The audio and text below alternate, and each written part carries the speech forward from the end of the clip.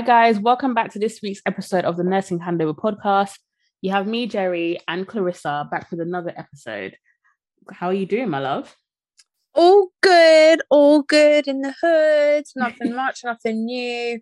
Just sexual health as per, and just always cleaning the house. The house never stops. What about you?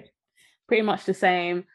It's as we all know, it's been Black Friday, so I've stayed away from the sales.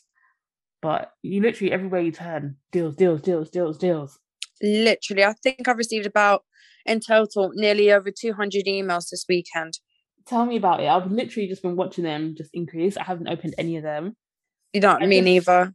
This year's just been a tough one, so I've just kind of stayed clear of it. Right? Literally going... Yeah, go ahead. No. Go on. I was literally just saying, I was going through like my saved items on each side, and they're all just sold out. And I'm thinking, oh, do I regret it now? But then I'm like, they're probably going to come back anyway. Definitely. And at the end of the day, you don't want to be in the same thing other people are in. Imagine. This is it. This takes me back to, I went to a friend's wedding and there was like 4 of us in the same dress, in different colours, but the exact same dress. You're joking. No. That would kill me. But that would really break my soul. Oh, tell me about it. When you feel like, you're going to go in there and stun and just be all in that energy, and then you see like 3 other girls in your dress. Yeah, it's not a good shout. No, not at all. Not at all. But anywho, how's your weekend been so far? Weekend's been fairly good. It's just been really lazy, but you just need one of those weekends where you don't do anything, especially in this weather. Oh, tell me about it. It's colder than usual, I think. I definitely think it's going to snow sometime soon here in London, because it's never this cold. No, it really isn't. I actually hope so, though, and I really hope it's like a white Christmas. That would be really nice. I don't even know if we've had one. I think we may have had like 1 or 2, but definitely not many, and it'd be really nice. Right, tell me about driving in it and not physically walking in it, but the sight would be beautiful. Right, I know. I really hope so. I'm banking on it, to be honest. However, as you guys may have heard, there has been a new COVID variant found. Dum dum dum. I can't lie, it's inevitable. There's always going to be new variants, but apparently our vaccinations will not be able to stop us from catching this particular variant. I'll be real. I've ignored everything. I've ignored everything. I'm ignoring the news. I just found out the name of this new strain, Omicron. It bloody sounds like something from Avengers. Thank you. When they were talking about it and I heard it on the radio, I honestly thought it was like a new business coming to light with something, before I realized it's another COVID strain. Who creates these names? Omicron, it's not even like in the Greek alphabet, I think. Thank you. Anything. Because the last one I remember was the Delta virus. Yeah. And now we're on O. What happened? What the hell? Omicron. I'm gonna have to Google it and be like, where the hell does it come from? Omicron name. Honestly, it's a big joke. But that aside, guys, so just remain safe where you can, face masks and all. We are talking about sexual health mythbusters. Yes. So obviously, as you guys know, we have our favorite sexual health expert, who is a sexual health nurse. That is the lovely Clarissa. Hey. And we're just going to bust some myths. Yes. So have you got any questions or things in your mind, or do you want me to start off and just reel some of these out? This is going to sound really silly. No, it's not silly. Well, this is true. We always get told there's no silly question. So I think I already know the answer to this anyway, but peeing after sex does prevent UTIs. UTIs and other things. Yes. Correct in saying that? Yes.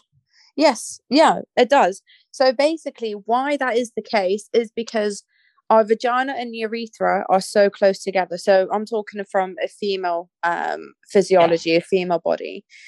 So if you think about it this way, unfortunately, the way we're built up is we have the urethra, the vagina, and our anus, and they're very close together. Yeah. And sometimes during sex, the bacteria from the vagina, or even in most cases, the bacteria from the anus, E. coli, from the friction, from the rubbing, from all the touching and everything, and just from the process of sex itself, some of the E. coli bacteria can actually go up the urethra, can That come already in sounds contact. horrible. Yeah, can go up the urethra, and then that's where you get your cystitis and your UTIs. That's So yeah, madness. pee. Yeah, so peeing afterwards does really help. It just gets rid of all the excess bacteria that you just may have been in contact with, or from the friction, has just Yeah. exposed the body to. Would you say that the that peeing kind of like neutralizes it? I would say neutralizes it. Yeah, Okay. I would say neutralizes it. I try and tell my women just to do it before and after Yeah. as well, because I mean, peeing before helps, and also helps to release the tension in the vaginal muscles as well, to be fair. um so it can make sex a bit more pleasurable, but yeah, it just helps the bacteria you already have in your urethra, get rid Hmm. of it, and then the bacteria you may have been exposed to afterwards, get rid of that. That's true. And even if you can't go straight away, at least give it an hour or 2 hours, at least go. Well, you should be going within like 2 hours post, no? Yeah, within like 2 hours.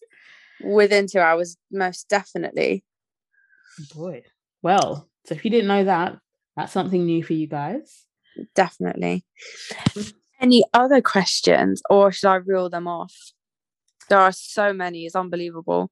Oh, I think okay, I've got one more. Yes. So I think I might get the name wrong. Trichomonas? Is that the right one? Yes. Right Oh, I name? love it. That's the one that when you look on the petri dish, you can literally see tails like flicking each other in it. Yeah. Yeah. And people can literally pass that to each other without, well, just backwards and forwards, no? So it is from penetration, it is from sexual acts. It's the same way as getting chlamydia or gonorrhea, it's from sexual penetration. But even if you don't insert the penis in the vagina, for example, vice versa, secretions from the male, say if you guys are just masturbating, the sperm, and if you just touch each other, that can spread as well. Oh, wow. Okay, that I did not know. Yeah. So say with chlamydia and gonorrhea, Yeah. trichomonas, if you're not having actual sex with the penis goes in the vagina, etc. If Mm-hmm. you're just in foreplay, and the guy ejaculates, and then he starts fingering you, but he's got sperm on his hands and stuff, that's a way you can, reinfect each other as well. Oh, no.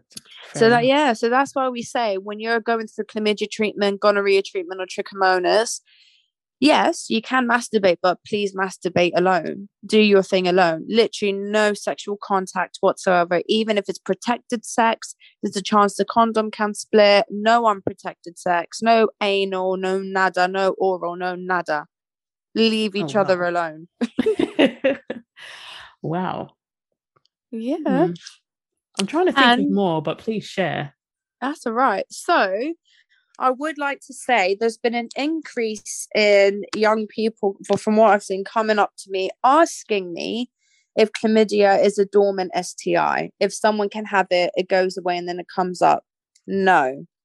Chlamydia, gonorrhea, trichomonas, HIV, and syphilis are STIs, sexual transmitted infections, that Mm-hmm. can only be passed on sexually. So you need that sexual contact. You need to have that sexual acts. But you can get well, let me start again. But you can get chlamydia in the eye, no? Yeah, but that's if someone would ejaculate in your eye, or a bit of the sperm gets in your eye. Okay, fair enough. So yeah, so basically you can get chlamydia in the eye. Say if you're just masturbating, and the bit of the guy's sperm is on your hand, and then you touch your eye afterwards. Yeah. Yeah, so that can happen. And yes, you can get chlamydia and gonorrhea in the throat as well. And that will usually be from oral sex. Oh, wow. Yeah. And what else? So let me just reel a good few of them. Oh, So, before you carry yes. on, so in terms of getting chlamydia in the throat, would it just show like a normal like throat infection? Or how would you even Sometimes, know? yeah. So some people get sore throats. More Hmm. than likely, some people don't really have any symptoms. We usually do throat tests for those who take part in oral sex. It's usually women who have sex with men and take part in oral sex, or usually men who have sex with men and take part in oral sex. Hmm. It is all I always offer it to them. Um, it's basically like a COVID test for the throat, but for Okay. chlamydia. So I do offer it to those who may be at high risk. Okay, that's fair. And if that is left untreated, I'm guessing it still has the same consequences, let's say, as like other STIs, STDs, things to do with like infertility and things like that. Um, it doesn't, but you can get a thing called SARA. Oh, what's that? So SARA is, let me just get the proper name. Bear with me. No, that's fine. So SARA is, and it stands for S stands for sexually, A stands for acquired, the R stands for reactive, and the A stands for arthritis. So SARA is sexually acquired reactive arthritis.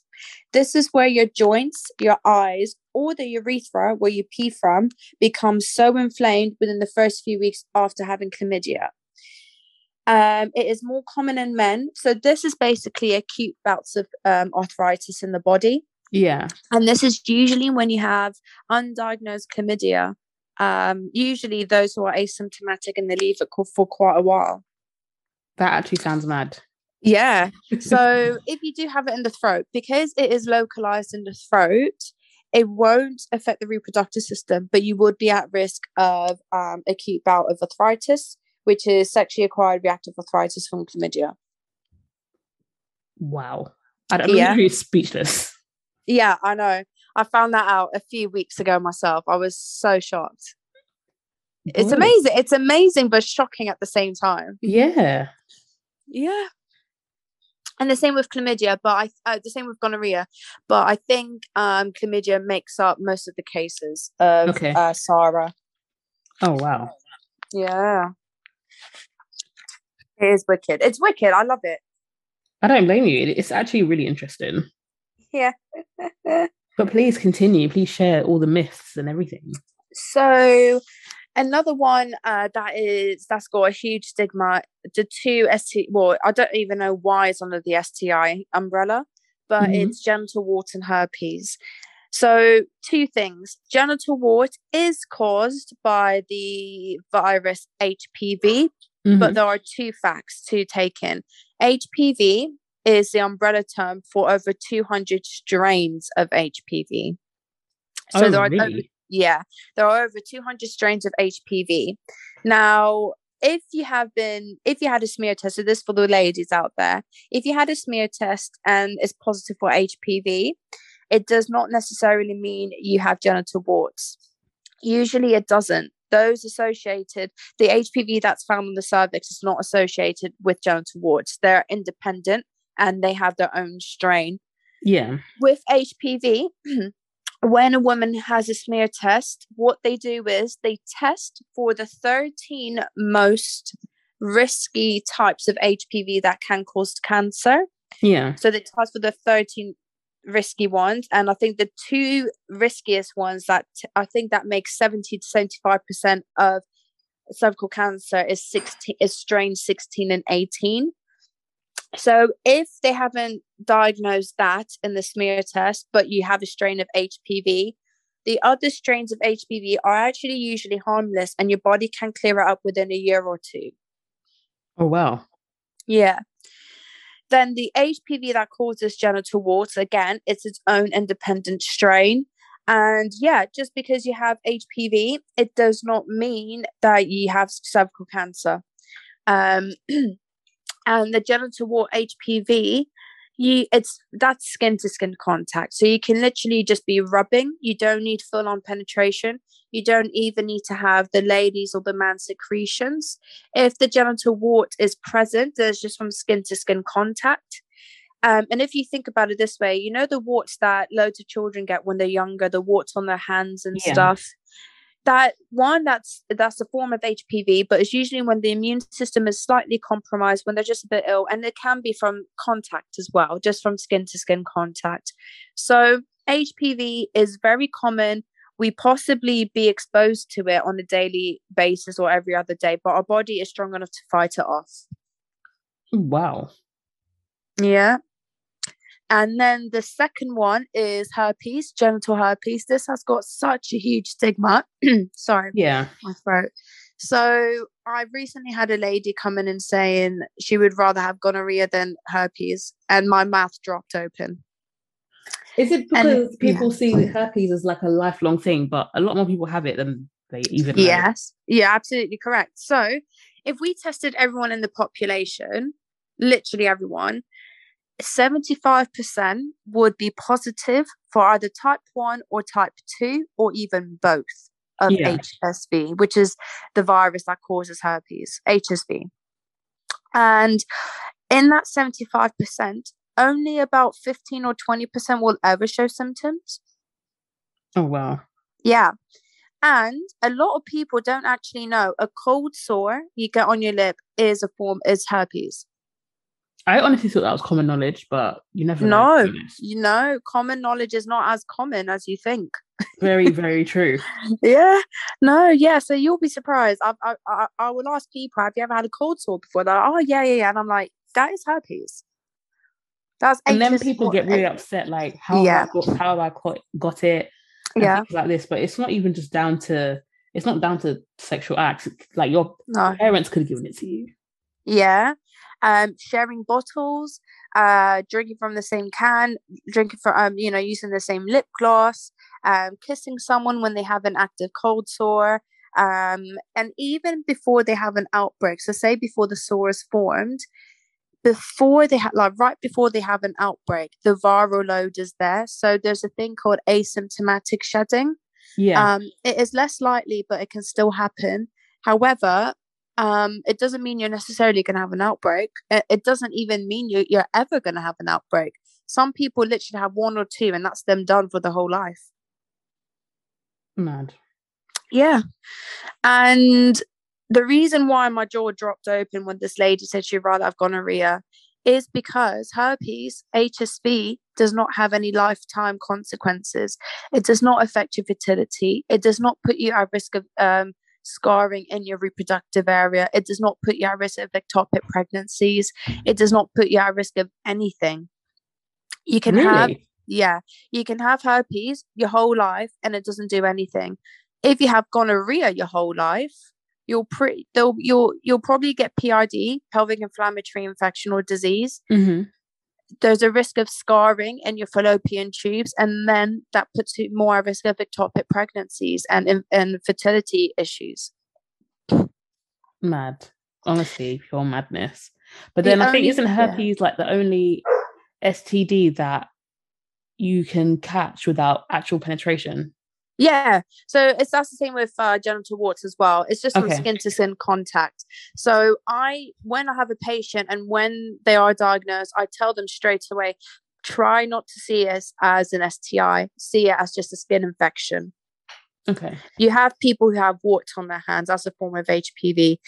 People with cold sores, that's a form of that's a form of herpes. These are just skin infections. What do you think we need to do in society to like reduce that stigma? Because like even like I may talk to my friends about sexual health because I think I have quite a good insight, but obviously I'm not on your level. But it seems like the moment people hear herpes, they literally hear a death sentence, and it's really not the case.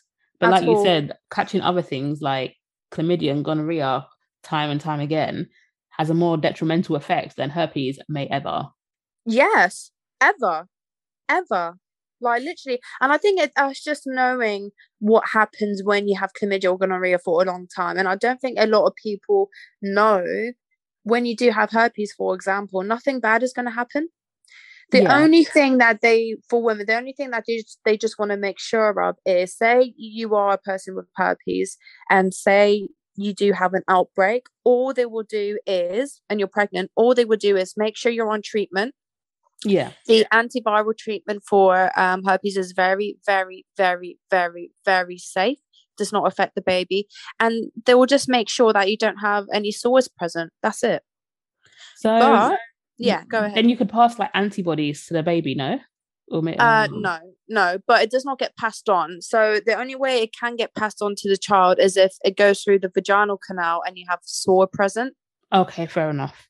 But if the sores are not there, the likelihood of it passing it on is very, very low, significantly low. Yeah. But with chlamydia and gonorrhea, for those who may not know, if you're pregnant and you have for example, you have trichomonas, or you have syphilis, or you have chlamydia, or you have gonorrhea, there's a risk of premature birth or even miscarriage. Madness. Madness. So it's all about knowing what the STIs can and can't do. And I think that's where the stigma will be relieved, if that makes sense. Yeah, because honestly, just you saying it alone, like herpes, it doesn't seem to have much effect on the person unless you actually get the blisters. Yeah. Apart from that, you will never know. No, you will never know. And say you have the blisters, usually on average, by the time you get to the clinic, your blisters are already clearing up by itself. So your body is more than capable of clearing up the outbreak. Yeah. Wow. But then, okay, my question for you is, why do people find sexual health such a taboo subject because I know like quite a lot of friends and family, like if they ever need to go to the clinic, they're not going to one that's closest to them because they don't want people to see them. But sexual health, to me, I have no problem in going to my closest because to me it's just another form of health. Yes. You're going to the hospital. Yes, exactly. But this is the thing. I think what people do is they see sexual health and they kind of rank it. For example, it's sex first. Yeah. And sex is, they view it as dirty. They think of porn, they think of promiscuity, and then it's sexual health. Not the other way around, not sexual health as a whole. And then the rest, your sexual activity, sexual pleasure. I think I think it's from generation to generation, we have made sex into such a taboo, and we've kind of associated it with more negative things like promiscuity, porn, and like, you shouldn't have so many sexual partners, etc. It's got such a stigma to it where I think people almost, and then if you do have a condition associated with it, it kind of exacerbates that taboo. I think it's such a shame because it is. I think sexual health should be something that's taught more about, and even like taught to like younger children. Yeah, okay, maybe not necessarily younger. Okay, I want to say adolescents because I do think children should know just to be aware in case sexual abuse happens. But I feel like once they are aware, sexual health is something that should also be in their mind. Just like how you may go to the GP if you've got a cough or a cold. If you think something is wrong with like your reproductive organs, you should get checked out. Me personally, I don't believe in waiting. However, I know I'm one of those few people that even for myself, prior to COVID restrictions and all that jazz, I'm having a baby, I always used to get tested every 3 months. Good. Yeah. Because even if I was doing anything and if I wasn't, I just feel like I know I want to be safe. Yeah. And go on. And that's true. No, and that's absolutely correct. You should have that perspective of your sexual health because at the end of the day, it's health. Yeah. They're still organs. They're still part of your body. And I think people have kind of disassociated the sexual organs as like part of their organs. They kind of see it. They see the vagina separate from like the liver. Yeah. But it's all the same, they're all organs. And let's be real, we would not be here if it wasn't for sex. So sex has a crucial part in society and makes people. I just wish people could like see it as it's really not that deep. No. Like the stigma, and take the stigma away. Because like you said, I can't lie, sex, even just talking about it amongst friends, like I'm guessing for you, like even your like closest friends will probably come to you first for sexual health advice before even being like, hey, I'm actually going to go to the clinic. Some do if they feel open to, I can't lie. I thought I would have more people coming to me But I actually don't. And I think that's because they still think, oh, because she's a sexual health nurse, I'm probably going to be a bit more embarrassed. When it's not the case. Like, when it's not the case, I really embrace it because it's so misunderstood. yeah, no, it really is. But then this is why, for example, we've got like the UK has like the highest teenage pregnancy Mate, honestly, rates in the whole of Europe and things like this, because the education is just not there. And I don't it's just mean based poor. in schools. Like you said, if people are going around with a stigma that sexual health is dirty, they think about promiscuity, porn, and all these things, why would anyone want to use it when that's Yeah. not the case at all?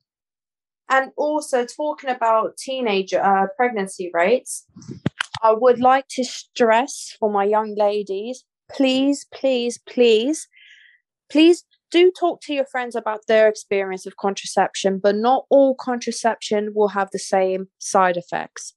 And most importantly, it will not stop you from having children. And there's a lot of misconception. There's a lot of girls coming in under 18 who feel it will make it harder for them to have kids after they've been on contraception.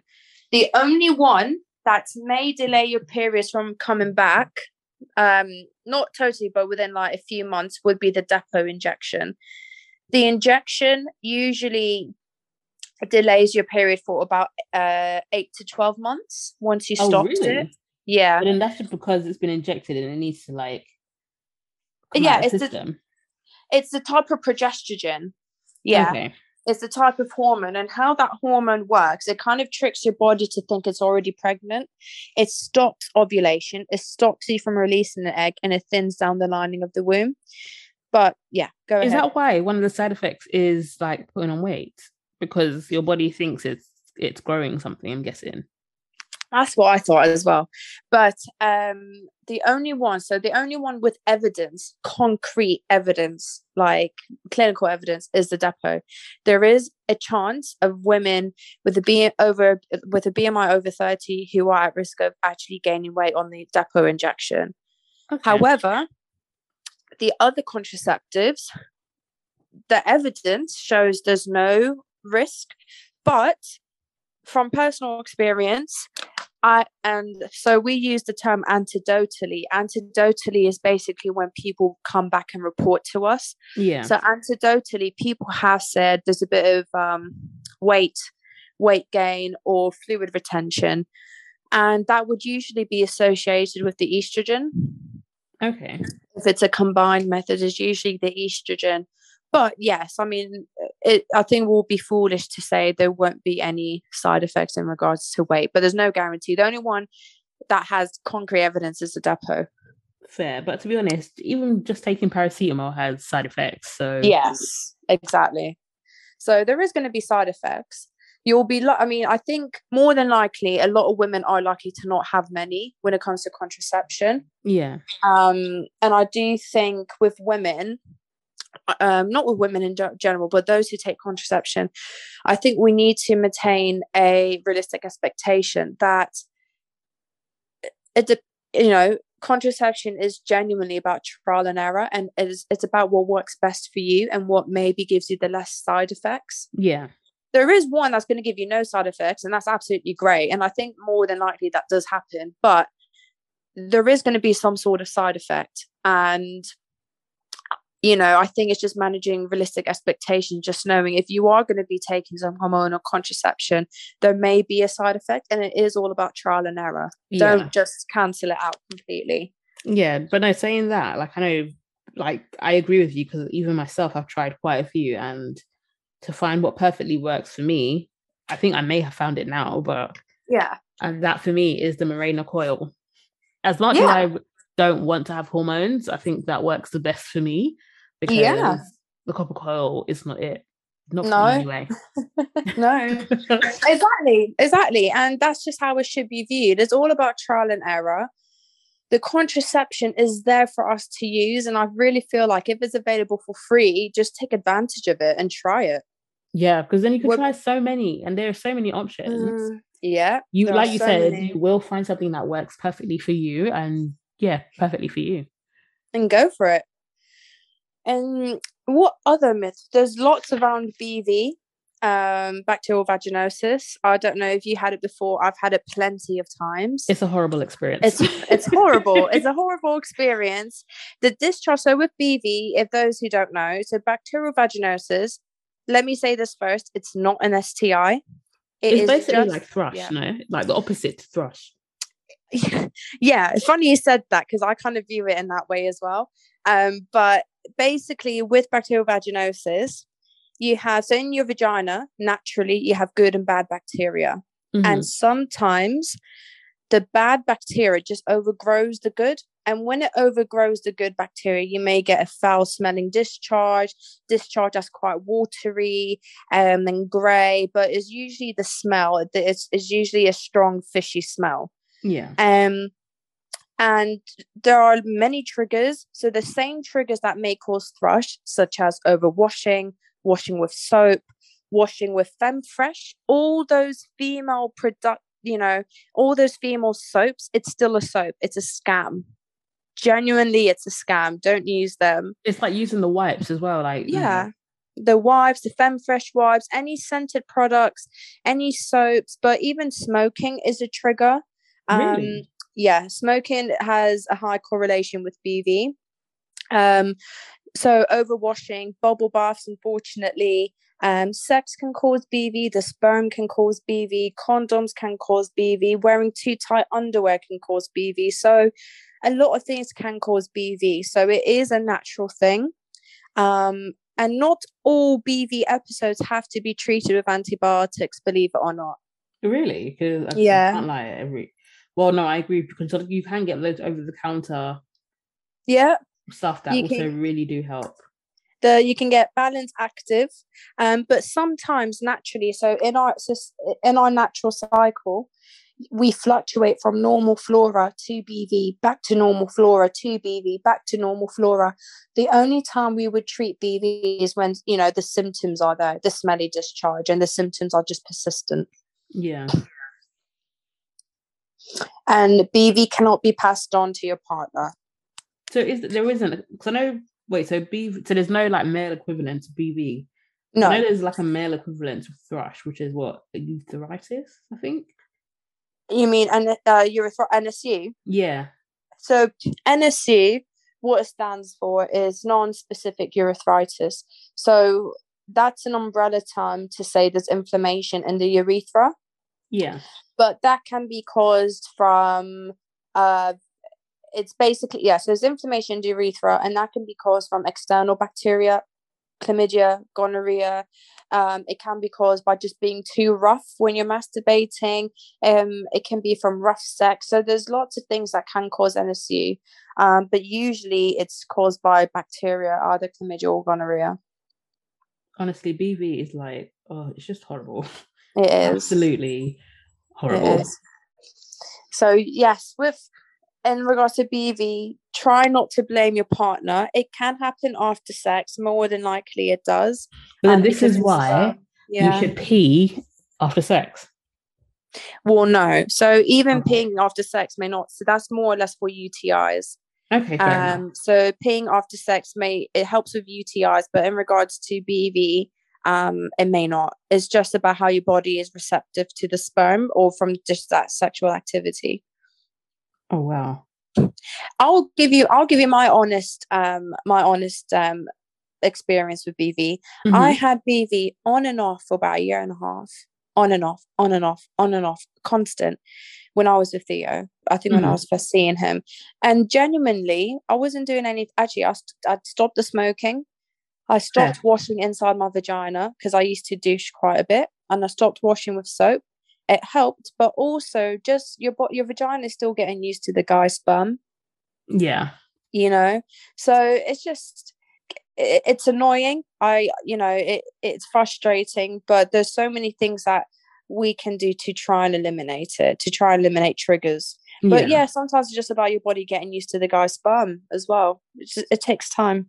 Because honestly, BV is you already know by the size. Yeah. It's just It is. It's a bane. It's a bane of your life. Like, it's very frustrating.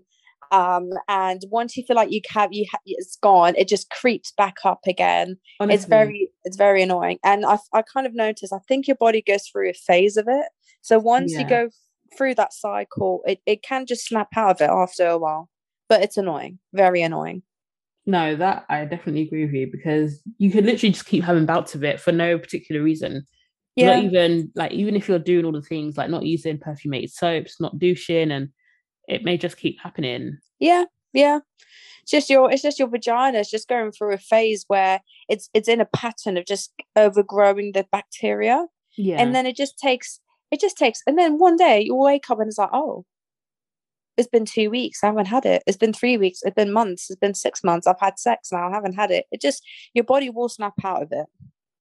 Honestly, just but even the stigma behind BV really reminds me of the stigma between of herpes. It's like people just think it's something that should not be spoken about, but on us speaking about it reminds me to a time I must have been like researching it on YouTube just to Yeah, see what it is, and I've never resonated with someone's description of it so yeah. much. Just like you said, like sometimes you get like a foul fishy smell. This woman was like, I don't know what I did, but I smell like an aquarium. And that's if you ever have that smell and you literally smell like a fish, just know it's BV. Yeah, yeah, yeah, yeah, it's true. Also, actually, another thing, what colors do you think thrush can show up as? Uh I want to say Not a trick pink, question. like It pink, can be, white, yeah, any color, clear. yeah, Because I yeah, think if you like, obviously, thrush is itchy, and if you are literally rubbing, you're going to irritate the skin, and there will be some sort of bleed. Well, some yes, sort of like discharge mixed with blood, which will be quite pink in your knickers. yeah, yeah.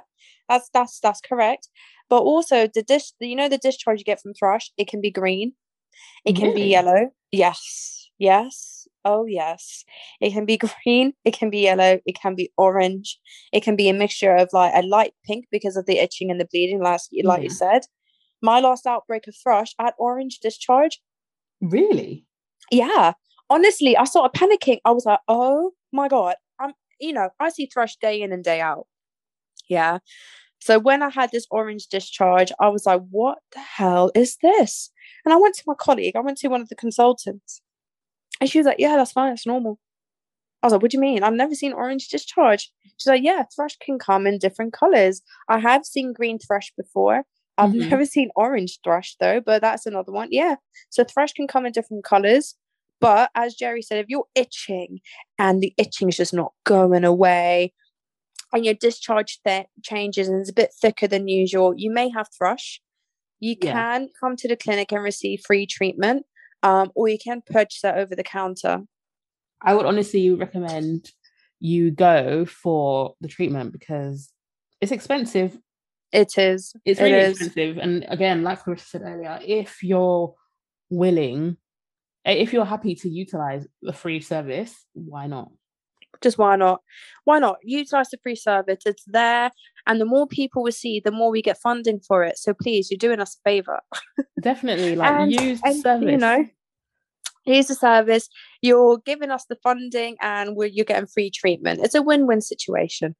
Definitely. So Diane has just joined us. How are you, my love? I'm good, guys. I'm good. I'm fine.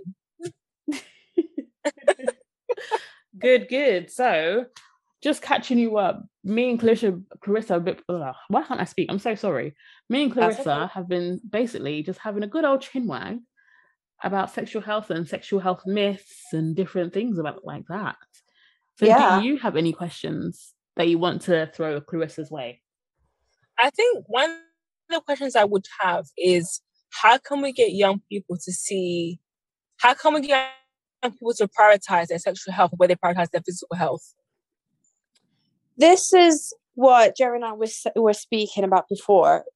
We feel like when it comes to sexual health, people don't see, for example, the vagina or penis as like the liver. I think they have desensitized it and kind of disassociated the genital organs from the actual body. And I think it's all around the whole stigma about, I think they put sex first and then sexual health, not sexual health and then sex. Does that make sense? But how can we defeat that stigma? Yeah. I think it's just opening that dialogue. I do think, and you know, it's an opinion, but I do think it needs to be in schools. And I think they need to have lessons genuinely about sexual health, not just about how you get pregnant, you know, or just about what a period is. They need sexual health, and they need to just normalize it, because sexual health, STIs is just part of sex. It needs to be normalized, you know. 100%. Yeah, and I think it needs to be part of the dialogue. I think there needs to be more exposure. There needs to be more documentaries. I think they just need to make it more casual, to be honest. Exactly. And I think another way that might help the young people want to actually go and use these services is if the older population, and what I mean by older would be like, for example, like our parents and older, actually were more open about sexual health. They don't need to come and tell you about their sex lives, but having the question around sexual health so that it's not a taboo thing, it's not hidden away, and it's not seemed as shameful. Because please correct me if I'm wrong, Clarissa. No, like the elderly population also have really high sexual health with STIs and STD things going around, but because the people don't want to talk about it, no one knows this. Yeah, and I do feel like when they do come to the clinic with abnormal discharge, and when I do say it's BV, they're genuinely clueless. I feel like with the younger generation, it is spoken a bit more, so we are more aware, but there are still lots of gaps and questions. And when it comes, like, I'll tell you, my mum, how old is she? She's 53. I told her to go to a sexual health clinic because of her discharge. Just because you're going to a sexual health clinic does not mean you're sexually active either. Yeah. You know? It's like going to a specialist for that area. This is it. Yeah, it's just going to a specialist for that area. And she was also diagnosed with BV, and she was shocked. She was absolutely shocked because she doesn't have a partner. And she was like, oh my God, I just didn't know. You know, I didn't know I can get this stuff. And she went there. She was so impressed. She was so impressed with the speculum examination. She was like, it wasn't painful. You know, every time she went to the GP, there was a bit of like, it wasn't as if there was a bit of a struggle, but she felt it just didn't glide through, you know. But if you think about it, we do this day in and day out, you know. How many speculum examinations do we do? How many vaginal examinations? You know, so yeah, it's just all about seeing a specialist. But yeah, you're absolutely right. It's definitely a generational, not a generational curse. What would you say? Generational stigma, I guess. Yeah, because just because it's not spoken about, it's not normalized. Because, like, for example, you get the one-off family that talk about this from grandparents all the way down. Obviously, some people think it's a bit loose, but then it normalizes it. So, like, if there is any issues, people are more than happy to have the conversation.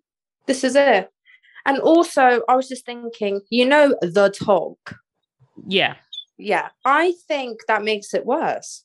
Why do you need to have one specific talk with your child about sex?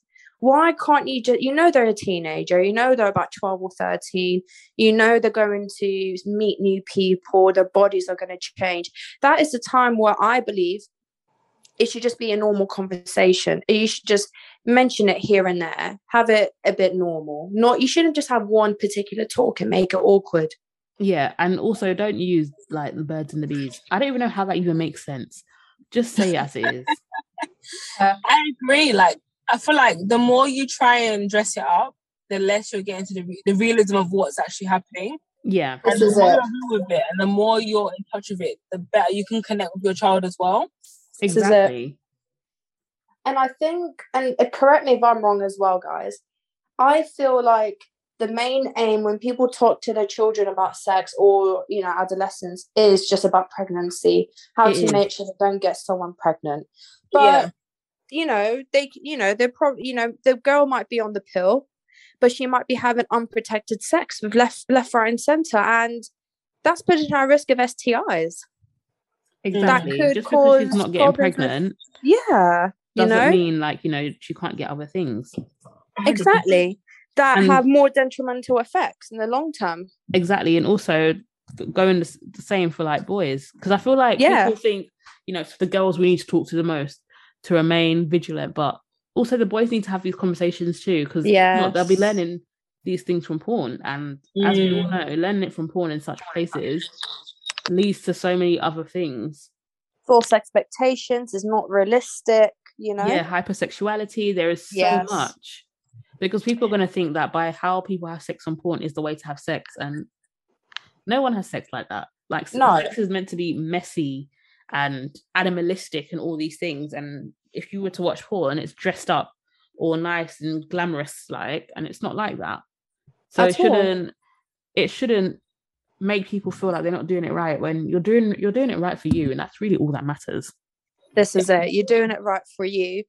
And I think we were speaking about this before we started recording, but these expectations can actually cause sexual trauma, especially, I guess not especially, because it can happen both ways for the man and girl. Mm-hmm. But for women, if they enter into a relationship and the guy has way high expectations and they're not performing, that could lead them into a condition called vaginismus, where they just get tense and uncomfortable during sex because of that traumatic experience that they've had. I see, and that would impact the relationship overall. Yeah. And the emotional and physical connection is impacted in that way. Yeah. So, yeah, there are a lot more psychological links with sex than people are making it out to be. But yeah, that is. Any other questions? Or like any other questions? I think for me, obviously, who's coming late. Oh, don't worry, big girl. I mean, I would say that in terms of sexual health, it should be something that prioritized a lot in the education of young people, just because it impacts every part of your life, even if you don't think it does. You know, even just having relationships and being with someone, sexual health is a big part of that. And you need to understand and know how things work, why this means this, why your body responds and behaves in a certain way, to know how to respond, how to react, and how to treat certain things. Yeah. And I like to think anyone who's listening who wants to get into sexual health is inspired and wants to kind of be like a trailblazer and push the importance of this topic and this subject in our communities. Yeah. I definitely agree. The one question I wanted to ask Clarissa is, how do you deal with patients, clients who come in with being like sexually abused? I know I enjoy safeguarding and things like that, but I know it's very different for everyone in different fields. But I feel like sexual health has a lot of that. So if my question makes any sense. 100%. I'll give you two scenarios. So say if someone has come in from a sexual assault and it's acute and it's happened within the last 12 hours, or it was just immediate, I always do ask them, how do you want to be treated? Do you want me to just ask you questions, or do you want to have a chat about it first? Yeah. I make sure that, and I don't want to sound cliche or by the book, but I genuinely just make the consultation tailored to them. Yeah. And I do tell them the stuff we have to get done. So I do tell them that, look, so this is what I'm going to do for you. So we should try and get all of this done. But if you want, like, let's have a chat. Let's just have a talk about it. What's happened? Do you want to go into detail? Do you want to go to the Havens? Because obviously at the sexual health clinic, we can't take forensics, sexual forensics from rape or from sexual assaults. Yeah. We refer them to specialist units like the Havens, and then that's where they take the forensics. So you give them that option and you just have a chat with them. I really just feel like it needs to, you can do your medical stuff baseline STI screen, explain to them what the steps are going to be, and you give them that choice whether they want to go ahead with it or whether they just want to come in for a chat and then go to the Havens, or whether you just want to come in for a chat, full stop. Yeah. You know? So if it's an acute sexual assault, yeah, there is a few things that we have to do. You have to do baseline STI screen, including HIV bloods. You have to give them a Hep B booster, a Hep B vaccination, and you take the hepatitis B levels just to see if they're immune to it or not. Mm-hmm. And then you just give them the choice. You try and take down as much details as you can. Yeah. Without contaminating evidence, of course. Well, yeah, without contaminating evidence. And basically, yeah, it's more of a chat, really. And you do give them the option to go to the Havens if they want. Okay. But if it's someone with past history of sexual assault, I personally find that a bit more challenging than someone with an acute sexual assault. Yeah. And the reason being is because you don't know whether the person has addressed it. You don't know if they are seeking counselling. You don't know if they have even dealt with it or even come to admit it has happened. Because I feel like a lot of people, I said, yeah, I've been sexually assaulted, and they've just left it there, but they haven't actually looked at it and thought, oh my God, I have been sexually assaulted. Have I done anything? And I think a lot of people just put it on the back burner because they don't want to deal with it. Yeah. And not in a way because they don't want to, but in a way that's like their coping mechanism to not deal with it. Yeah. You'd rather just pretend it hasn't happened or mask it or park it to the side. This is it. Address it. Yeah. And I feel like when they do talk about it, I do ask them, would you like to talk about it? I do probe, have you spoken to anyone about it? Have you received counselling? Did you go to the Havens? When did it happen? Who was it with? And I do tell the patient, you can tell me to stop if you want, and we don't have to go into detail. And some of them do say I prefer not to, but I feel like I think there is some evidence to say when they do come in, if you do ask about it, eventually they will open up and tell someone about it. Yeah. So yeah, I think if someone does say they've had a past history of sexual assault, I do try and probe, but I make it as formal. I make it as informal because I think they already feel like there's a stigma around it, Yeah.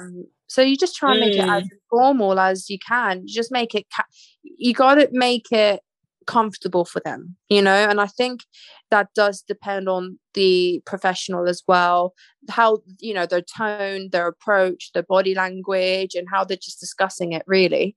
Yeah, because I think it's definitely it's something very sensitive. And you don't want to push someone over the edge or trigger anything. Like they've done the first thing, and that's come to seek help. Yeah. So you don't want to push them any further than they're ready to go, essentially. Yeah. And you know what? Some people just don't want help. I've had incidents where people have come in, they've had a sexual assault, and they just want to get the medical part done. They don't want to deal with the fact they've been sexually assaulted yet. And that's absolutely fine. They need to, I think practitioners need to understand people will deal with things in their own time, but they need that encouragement and that support. It does not mean they have to deal with it there and then, because like you said, that's going to just push them over the edge if they're not ready. Yeah. And if anything, deter them from ever coming to the service again. Yeah, of course. Yeah. So that's how we do it. And for those who are under 16, if they have been sexually assaulted, then we would call the safeguarding team. That's when it is escalated. But anyone who is under 18, we do it under 18 safeguarding performer. And I do tell all my youngsters, if you're under 18, these are questions I'm going to ask you. And I do say, like, when I used to go to the Sexual Connect, they used to ask me this as well. And I do tell them everything is confidential. And I do explain to them, I would only have to go to safeguarding if I feel you're an immediate risk of anything happening. And when I'm going through the questions, and the thing is, teenagers aren't dumb, and I feel like we need to, they're a sponge. Their mind is a sponge right now. They're going to take the information in. When I go through the questions, some of the questions, they look at me like, what? some of the questions are, has anyone ever given you money, gifts, or drugs for sex? They look at me like, what? And I do say to them, like, look, it's quite common. And I do tell them these are the questions we ask. And because some of the questions are a trigger and they would make us realize someone may be vulnerable. If you explain it to them, they actually understand why you're asking these questions. But do you think if you went into schools and you had like drop-ins or sessions where you were talking about this kind of thing, you would get more young girls or even boys saying that, yes, we have been propositioned, we have met people that have, I don't know, asked for sex. Like, do you think you'd get more? I would hope so, yeah. And I think it's like... a bit... Go on, Clarissa. No, go ahead. Go. I think it's a bit of a hit and miss because I feel like some may take it up and some may be very reluctant because of who else is around. Yeah. Like, for example, if like, the coolest person in school has gone to this person to speak about sexual health, then everyone will flock to it. Whereas, you know, if, you know, the usual outcast has gone, no one cares. So no one would actually like follow it up. And if like anyone was to see them coming out their room, they'll be stigmatized. Like, oh, you've got an STD, STI because you've gone to seek sexual health advice. When, as we've said, it's not always negative. No. I think, you know what, Jerry smashed it. I think it is hit and miss. And I think when you're younger, I think a lot of people are quick to kind of judge it. It is a shame though, but that just shows that the stigma towards sex already has been implanted. Exactly. And where does that come from? That comes from the people above you, like your parents and aunties, uncles, family members, friends. Yeah. So it's trying to like start from the top and work our way down.